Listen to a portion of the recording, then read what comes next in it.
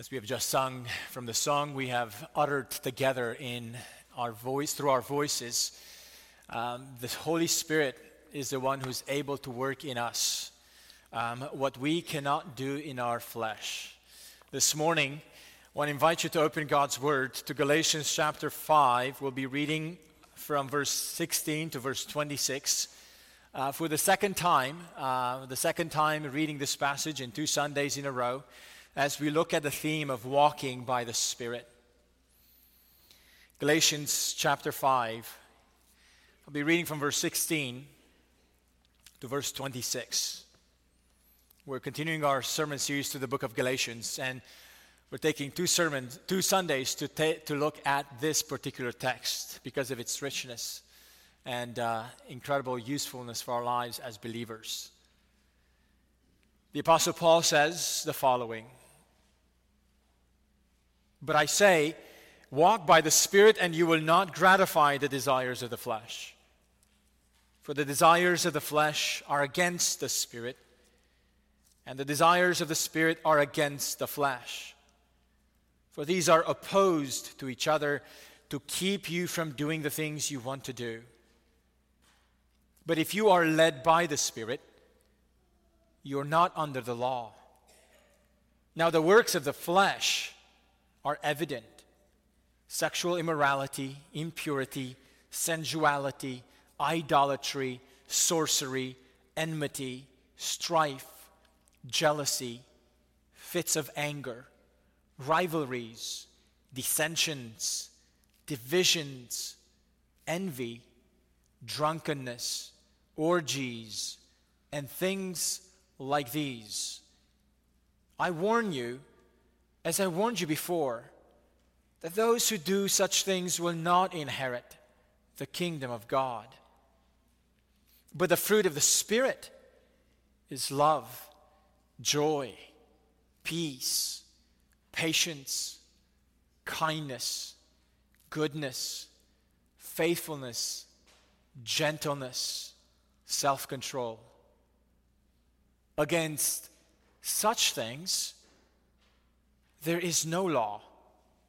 And those who belong to Christ Jesus, have crucified the flesh with its passions and desires.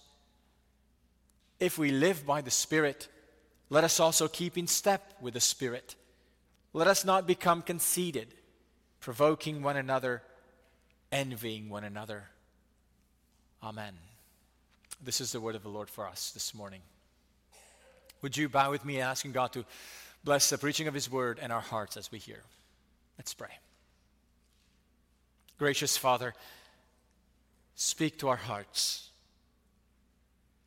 Through the word that we have just read, through the message that will be spoken, I need your Holy Spirit. And we all need your Holy Spirit to hear what you have to say. In the name of Jesus we pray. Amen. Last week, we looked at the theme of living your freedom well. And we weren't talking so much about our physical, nationalistic freedoms as citizens of this nation. We're talking about the freedom that Christ has obtained for us through His death on the cross and through His resurrection. A freedom from the guilt that our sins have incurred. A freedom from the bondage to sin and death. And we saw last week how the secret to living your freedom well is walking by the Spirit. But how do you do that? How are we to walk by the Spirit instead of walking by the flesh? This is what I hope to unpack today from this passage. The main point of this text will really be the outline of the message this morning.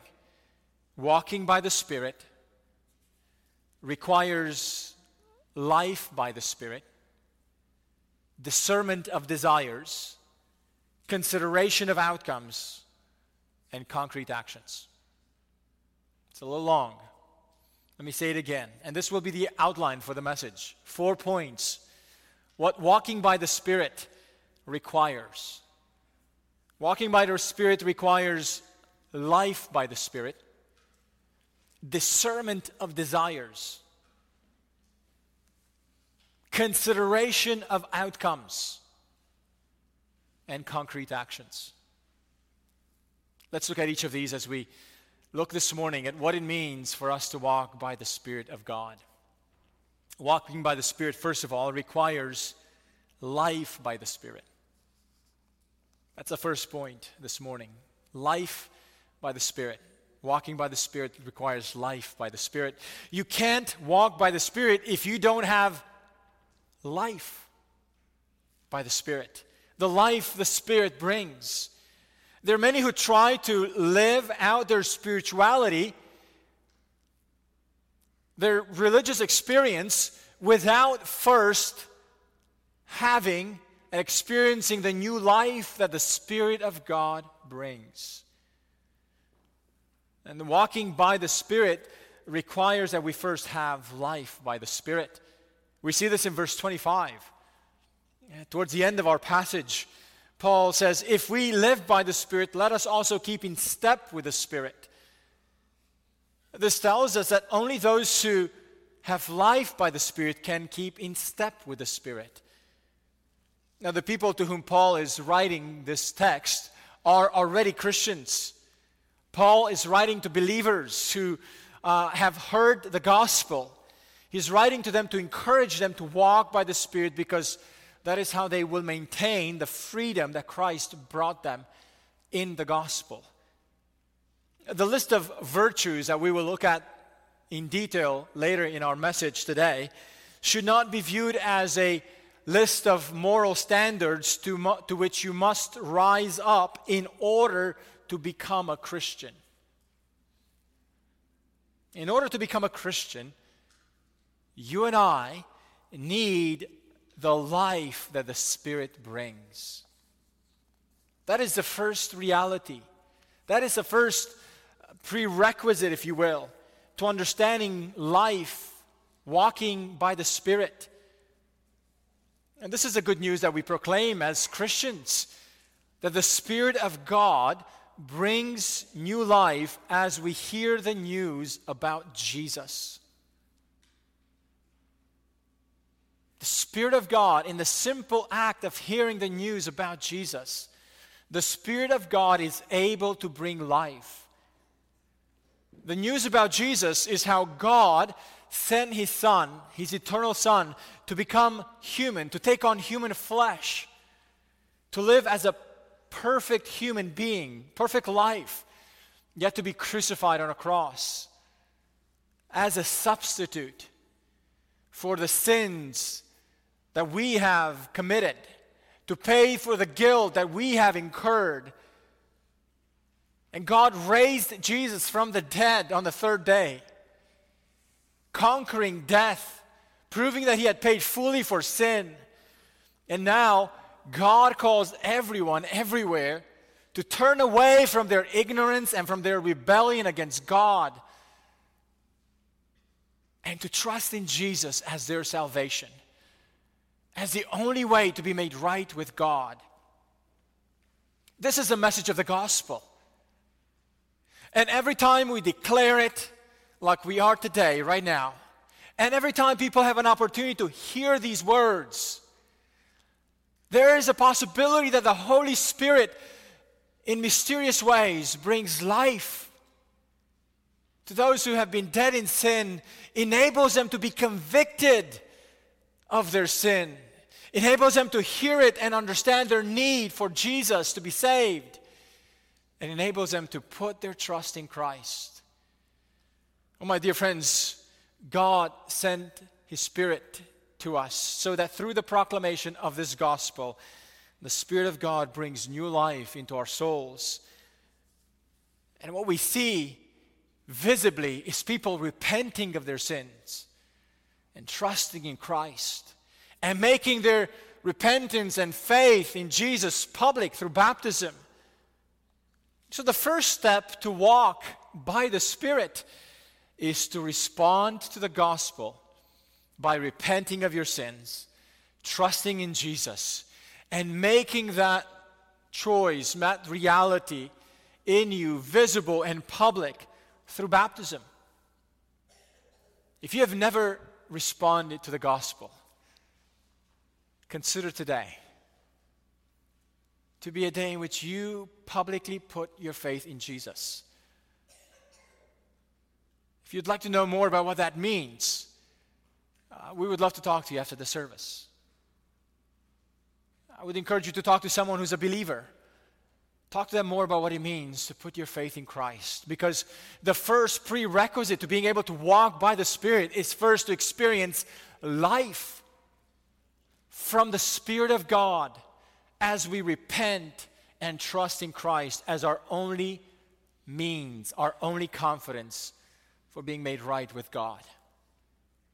If you have become a Christian, and I assume that this is the experience of many of us in this room this morning, then you have been given a new life from the Spirit of God. And some of the evidences of that new life is that you are concerned about sin in your life. And that you are desiring to pursue God's holiness, walking in His ways, not your ways.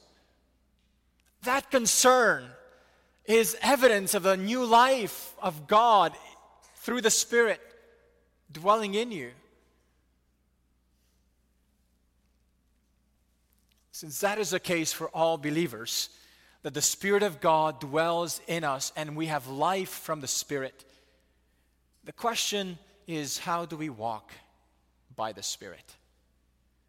So for those of us who are believers and have received the new life of God, point number 2, walking by the Spirit requires discernment of desires. Walking by the Spirit requires discernment of desires. So the first point is that walking by the Spirit requires first that we have life by the Spirit. Point number 2, that we discern the desires inside of us. The conflict between the Spirit and the flesh is a conflict of desires. The conflict between the Spirit of God who dwells in us and our flesh is a conflict of desires. And if we're going to walk by the Spirit, we must understand this conflict of desires inside of us. I wonder if you picked up how the beginning and end of this text shows and references desires or passions. So that in this conflict between the Spirit and the flesh, it's not just abstract entities, but desires are at war within us. Look at verse 16 and 17 and just underline in your mind or consider how often you see the word desire or passion. Verse 16, but I say, walk by the Spirit and you will not gratify the desires of the flesh. For the desires of the flesh are against the Spirit, and the desires of the Spirit are against the flesh. Look also at verse 24. Those who belong to Christ have crucified the flesh with its passions and desires. You see how often the notion of passion and desire shows up in this conflict between the Spirit and the flesh?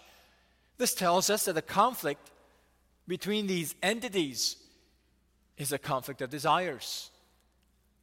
You learn to walk by the Spirit when you become vigilant over the conflict of your desires. Some of your desires come from the human nature that have been corrupted by the rebellion and sin against God. Other desires, if you are a believer, come from the Holy Spirit that God has put to dwell inside of us, if indeed you belong to Christ. So the question is, are you aware that not all your inner desires are good desires? that some of them come from our corrupt flesh, from the nature of our being that's been corrupted. So vigilance over your desires means that you don't trust all your desires as good desires, even if they feel good. Instead, discern them. Are they stemming from your flesh, or are they stemming from the Spirit of God dwelling in you? Here are some ways to do that. Ask yourself, when you see in you certain behaviors, certain actions or thoughts, ask yourself, what is the desire behind my behavior? What is the desire behind my thought? Why is my thought always going to this issue? Why am I acting consistently in this way? Consider what is the desire behind your behavior or your thinking. But also realize that our desires are not just a simple layer of desires. They're more like an onion, layers of desires. So ask yourself, what is the desire behind certain desires that are superficial or surface? What's a deeper desire? As Ariel in her testimony described to us in dealing with certain sin patterns, that process of self-examination, what is going on in your heart that desires something so badly, that causes you to feel a certain way, frustrated at people, frustrated about relationships? Ask, what is the desire behind the desires? And most importantly, ask yourself, whose desire is it? Whose desire is it? Is it the desire of your flesh, or is it the desire of the Spirit of God living inside of you? If we are to walk by the Spirit, we must pay attention to the desires that we have inside us. We must be discerning them, discern their source. And you'll ask, well, how will I know? How will I know the source, if it's coming from my flesh or if it's coming from my spirit? The answer is, look where they lead. Our desires always have a destination in mind. They always want to take you somewhere. They always have a place they want you to experience or get to. They have outcomes. And this leads us to point number 3. Walking by the Spirit requires that we consider the outcomes. And here's where the contrast between the flesh, the works of the flesh, and the fruit of the Spirit shows up. The works of the flesh, Paul says, are evident. In their outcomes, we can see which desires are coming from where. Notice how verse 19 starts. Now the works of the flesh are evident. The function of this contrast between the works of the flesh in verse 19 and the fruits of the Spirit in verse 22, the function of this contrast is not simply to give us some do's and don'ts. The function of this contrast is to help us discern our desires. Have you ever wondered why is it that this list of works of the flesh and fruit of the Spirit shows up in the middle of this chapter, in which the battle is between the desires of the flesh and the works, the works of the flesh and the fruit of the Spirit? The reason why this list is there is because they have a purpose to tell us and help us discern our desires by looking at where they lead, looking what it produces. When we follow the desires of the flesh and let them be our guide, here's where they take you. Here's where they take us. Now, you may not be able to see your desires right away, immediately. You may not be able to discern them right away. It may be a messy experience of doing that inward work of examining and discerning your desires. But when you look at its works, it should become easily evident. So let's look at them. The first three works are related to sexual immorality. Verse 19, now the works of the flesh are evident: sexual immorality, impurity, sensuality. One of the first ways you can identify the source of your desires to see whether or not they're coming from the flesh or the spirit is to see how it wants to use the pleasures of your body. Our flesh, in its corruption, desires to misuse how God designed our bodies for pleasure. Friends, God made our bodies to experience pleasures of all kinds. But when sexual pleasures are pursued contrary to God's design, they become sexual immorality, impurity, and sensuality. Sexual immorality is a broad term that includes a wide range of behaviors that oppose God's design for our sexuality. This includes adultery, homosexuality, pornography, and really any form of misuse of these physical pleasures outside of the marriage covenant between a man and a woman. Our flesh is intent on misusing what God created good in us to oppose His goodness, His beauty, and His purity by turning these desires inwardly in selfish ways, in impure ways. The next two works of the flesh have to do not so much with physical pleasure, but they have to do with worship. Look at verse 20. Idolatry, sorcery. The desires of the flesh are set on worshiping idols. These may not be idols of stone or wood, as in ancient times. As we've heard from the testimony earlier, we can make an idol of our own significance and feel dissatisfied when that idol of significance is not fulfilled in our relationships.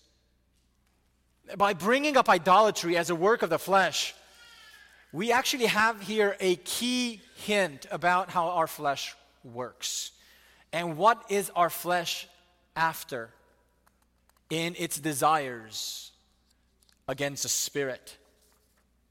The flesh's rebellion against God is seen in that the flesh is willing to worship anything else except God. That the flesh is willing to make anything in this creation function as a god in replace of the worship of the one true God. This is the heart of our flesh. This is the desire behind the desire. To worship anything else as God except the true God. In some cases, the flesh is willing to flirt even with demonic forces. And this shows us that the flesh is not opposed to spiritual things. The flesh is not opposed to spirituality. The flesh is not opposed to religion. The flesh loves to engage in religion and spirituality. And it will do it. It will do anything that opposes God, including flirting with demonic forces such as sorcery. Oh, friends, this gives us the clue and the hint. What is the heart of the flesh? False worship. It will worship anything and everything that opposes God. And that heart of false worship is boiling in our flesh. That's why we're willing to make idols of anything and everything.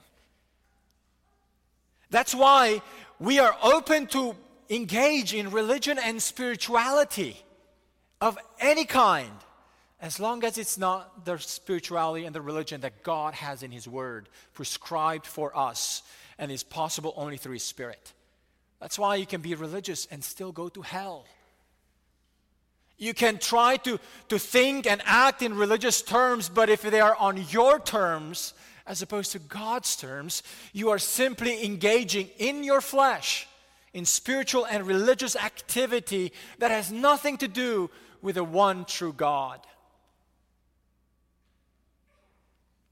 The longer category of works of the flesh is given not to sexual immorality or false worship, although those are important categories. The biggest list of sins addressed, or works of the flesh addressed in this list, is actually relational sins. And we see this in verse 20. Look at the 7 sins or works of the flesh remaining in verse 20. Enmity, strife, jealousy, fits of anger, rivalries, dissensions, divisions. In other words, the flesh is intent on making you work not only to oppose God vertically, but it's making you work in ways that create friction and opposition horizontally as well. Enmity refers to the disposition to be hostile to someone else, having an attitude or a posture of hostility against others. When you harbor hostility towards others, you're acting on your desires of the flesh. It's the opposite of the call to love one another. Strife refers to starting conflicts or fights. Someone who's quarrelsome, who's quick to start a conflict. And it makes sense. When you harbor an attitude of hostility towards someone else, it's quick to begin a strife and a conflict. Jealousy refers to the intense desires used selfishly. It's also translated as selfish ambition, holding on stubbornly to your own views and unwilling to be considerate of the views or interests of others. Fits of anger. This one doesn't need much explanation, does it? We're all familiar with it. When we respond with anger to situations or to people, usually it is because we are acting on the desires of the flesh. Yes, there are occasional opportunities or situations where we are called to have righteous anger. But the majority of the time, our fits of anger come out of sinful, fleshly desires. So the next time you respond in anger to someone, may it be in your family or in various relationships you may have, just consider in those moments you are likely acting on the desires of your flesh. Whatever it is in that moment, a desire of your flesh has been awakened, causing you to act and respond in anger. Rivalries is the manifestation of strife. It refers to outbreaks of conflict. One dictionary describes this as the outbreaks of selfishness. Rivalries, outbreaks of selfishness. Husbands and wives, can you think of the last time you've had an episode of rivalry with one another? Whatever form that rivalry takes, words, tone, even looks. Perhaps it's a regular rhythm in your life, in your relationships, though it shouldn't be. But when that happens, please connect the dots. You're both acting in the desires of the flesh. And then the dissensions and the divisions. are two words that refer to the same reality. It's the formation of cliques, of developing a party spirit in which people begin to find their allegiance to their group in opposition to others. 7 sins that all have to do with how we behave and relate to one another.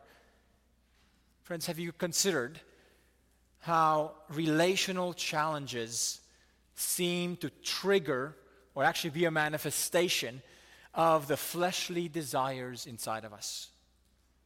Relational conflict is one of the big arenas where our flesh deploys our sinful desires and makes a big mess in our lives. But the list doesn't stop here. There are 3 more works of the flesh mentioned. Verse 21, envy, drunkenness, orgies, and then things like these. Envy, this one is a bit different in that you can harbor envy on others and yet not show it through your actions in a visible way, at least not at first. Envy desires to have what others have and what you don't. Envy is also that grudging spirit, as someone said. Envy is that grudging spirit that cannot bear to contemplate someone else's prosperity. Envy is often the desire behind the previous 7 works of the flesh. Paul will come back to addressing envy in verse 26 as one of the specific temptations for the Galatians.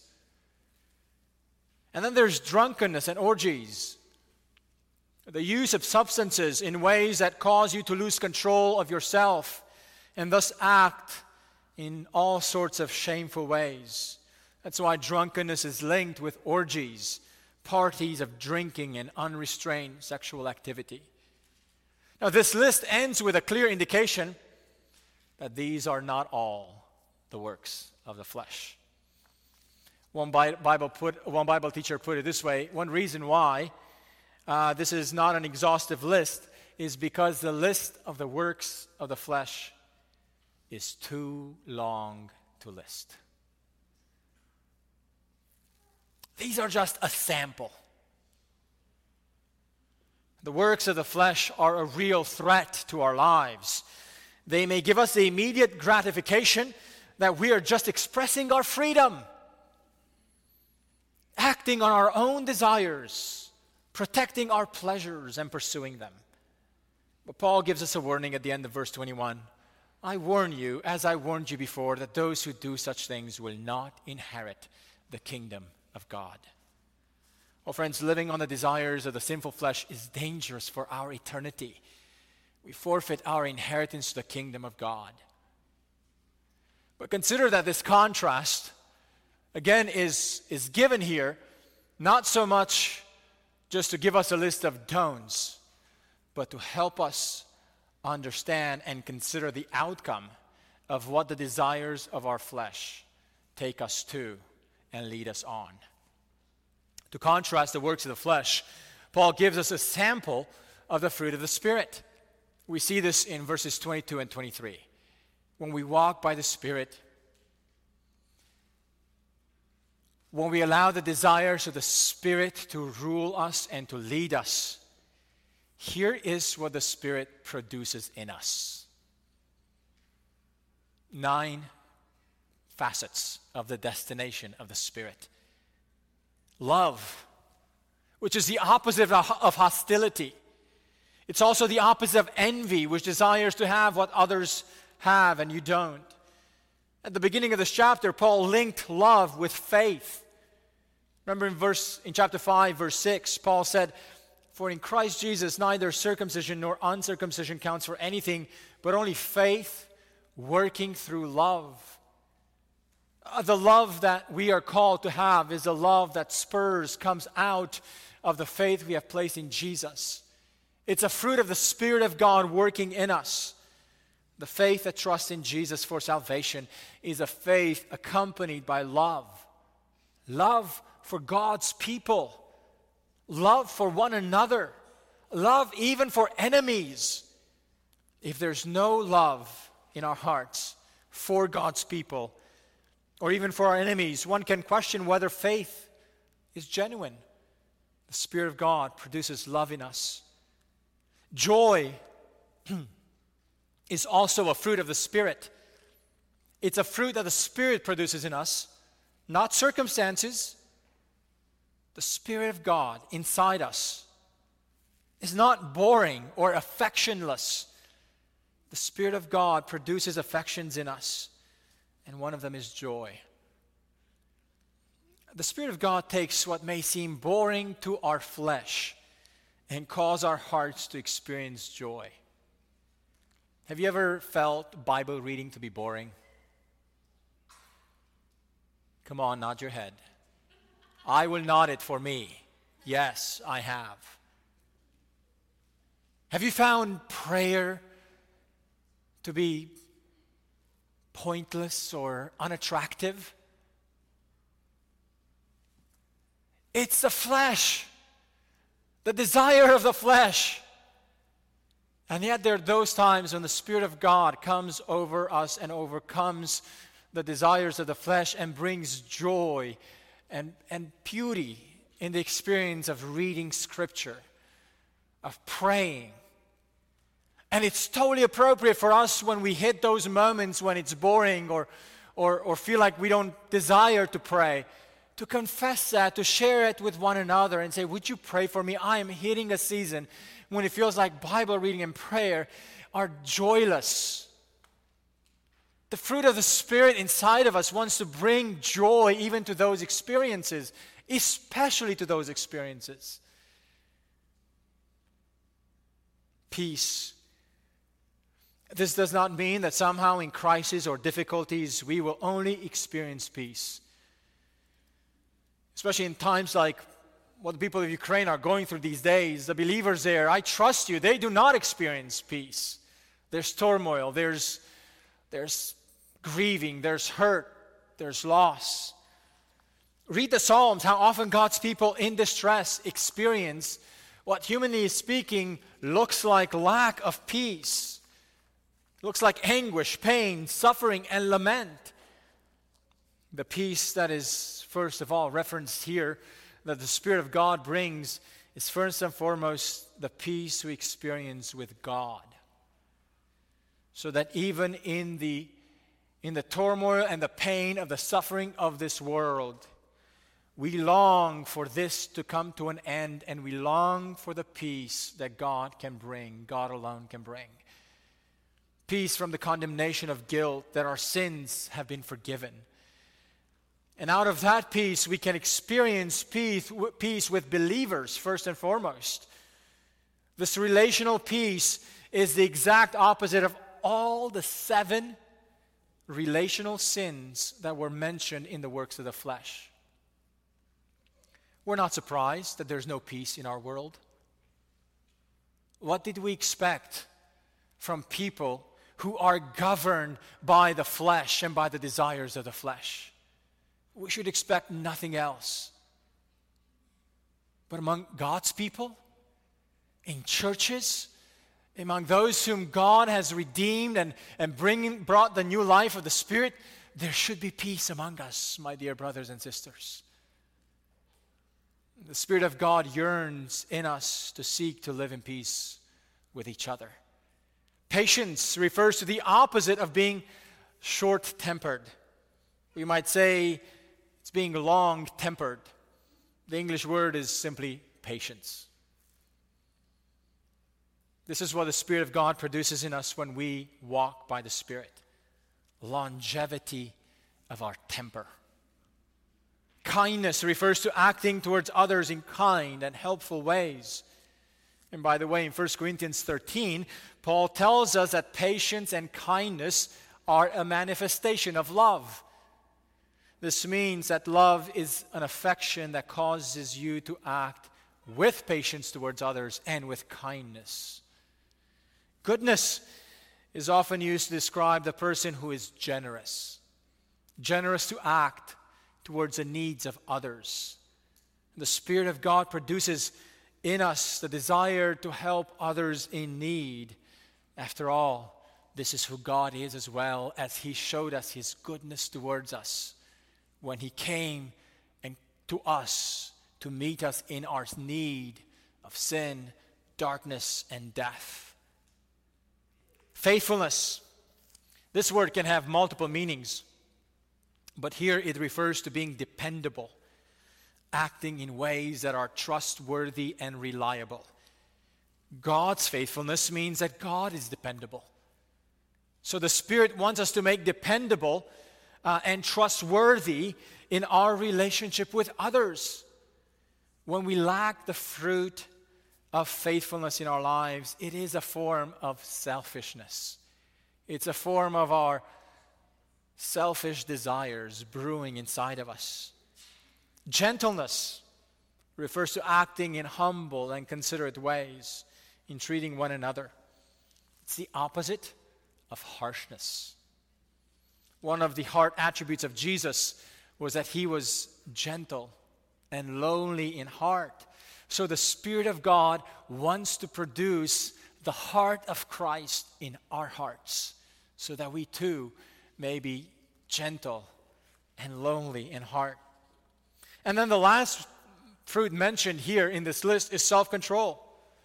The Spirit of God helps us not be slaves of our passions, of our feelings, especially if those feelings may be destructive towards others.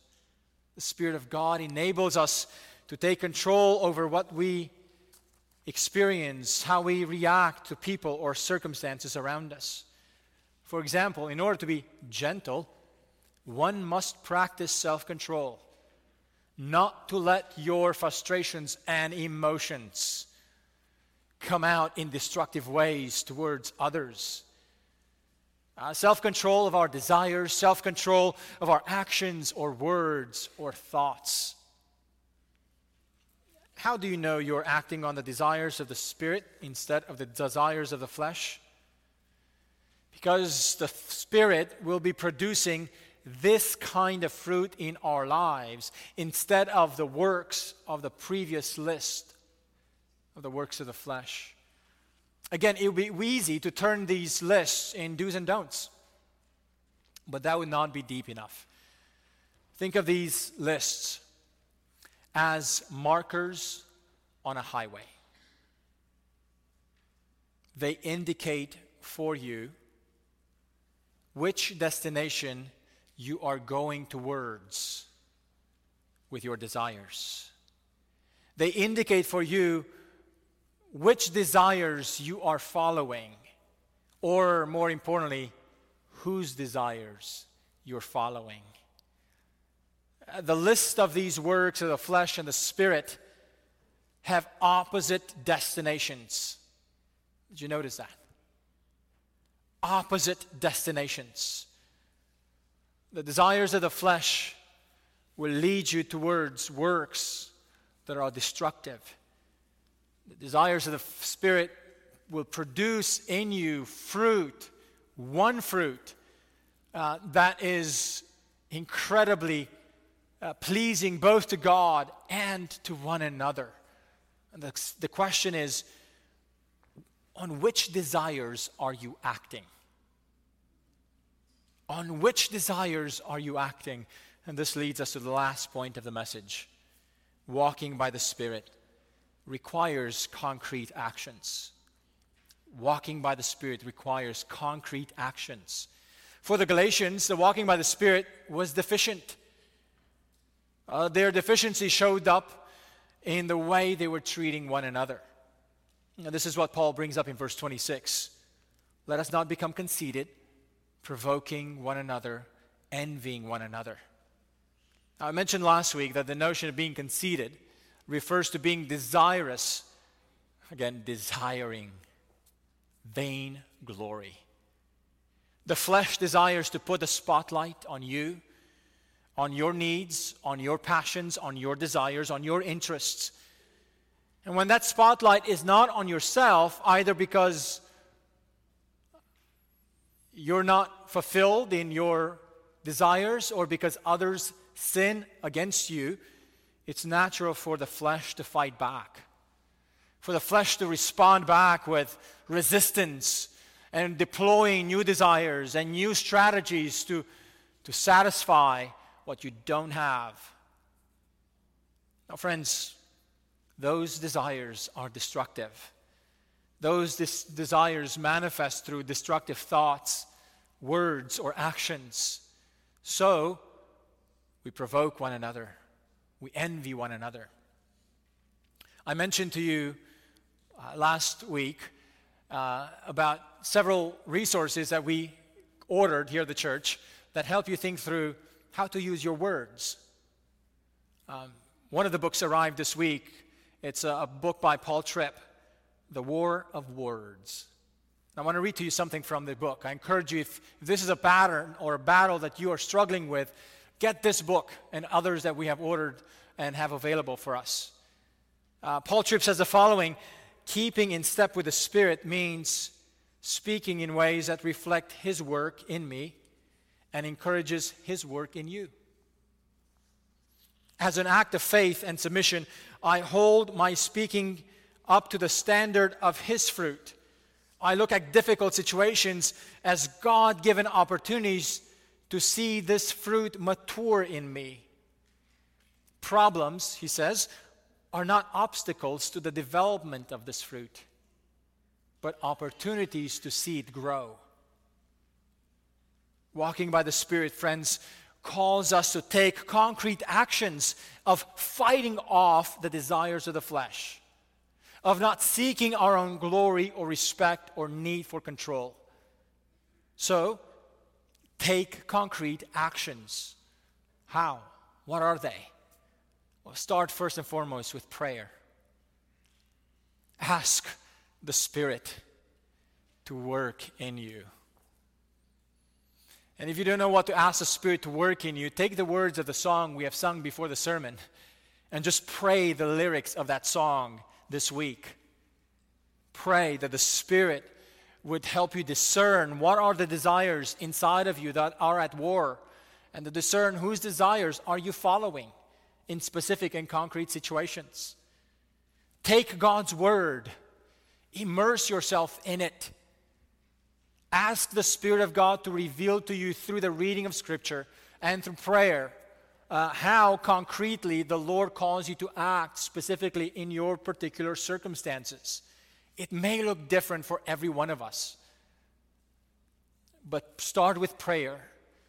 Go to the Word and ask the Spirit to use the Word to reveal what God calls you to change specifically. And then, as the Lord reveals to you the desires of the heart inside you, ask the Lord to help you turn away from those desires in concrete and specific ways.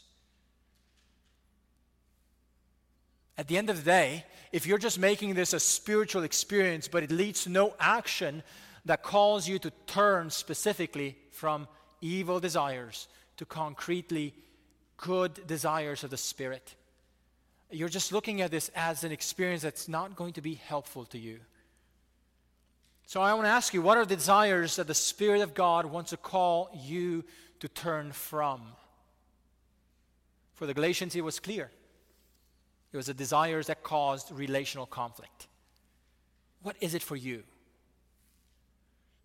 I love how one Dutch theologian put it sweetly. The lordship of the Spirit brings with it the crucifixion of the flesh. The lordship of the Spirit brings with it the crucifixion of the flesh. So if you're going to walk by the Spirit, yield your life daily to the Spirit's lead. Consider what the Spirit calls you to do and enable you to do daily in dying to your fleshly desires. The same theologian said, for the preaching of the gospel has never meant a yielding to sin. So make war on your sin, on the desires that lead you to sin.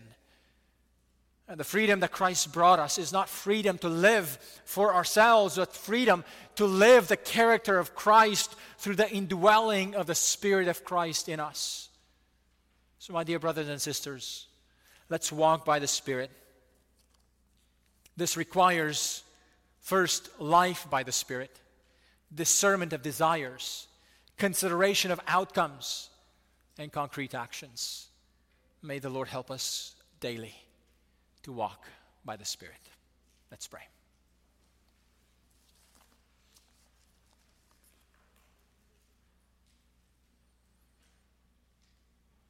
Gracious Heavenly Father, thank you for endowing us and giving to us and granting us richly your Holy Spirit to indwell in us, to lead us, to cause us to fight against the flesh and its desires. And now we ask you to do it for us. In the name of Jesus, we pray. Amen.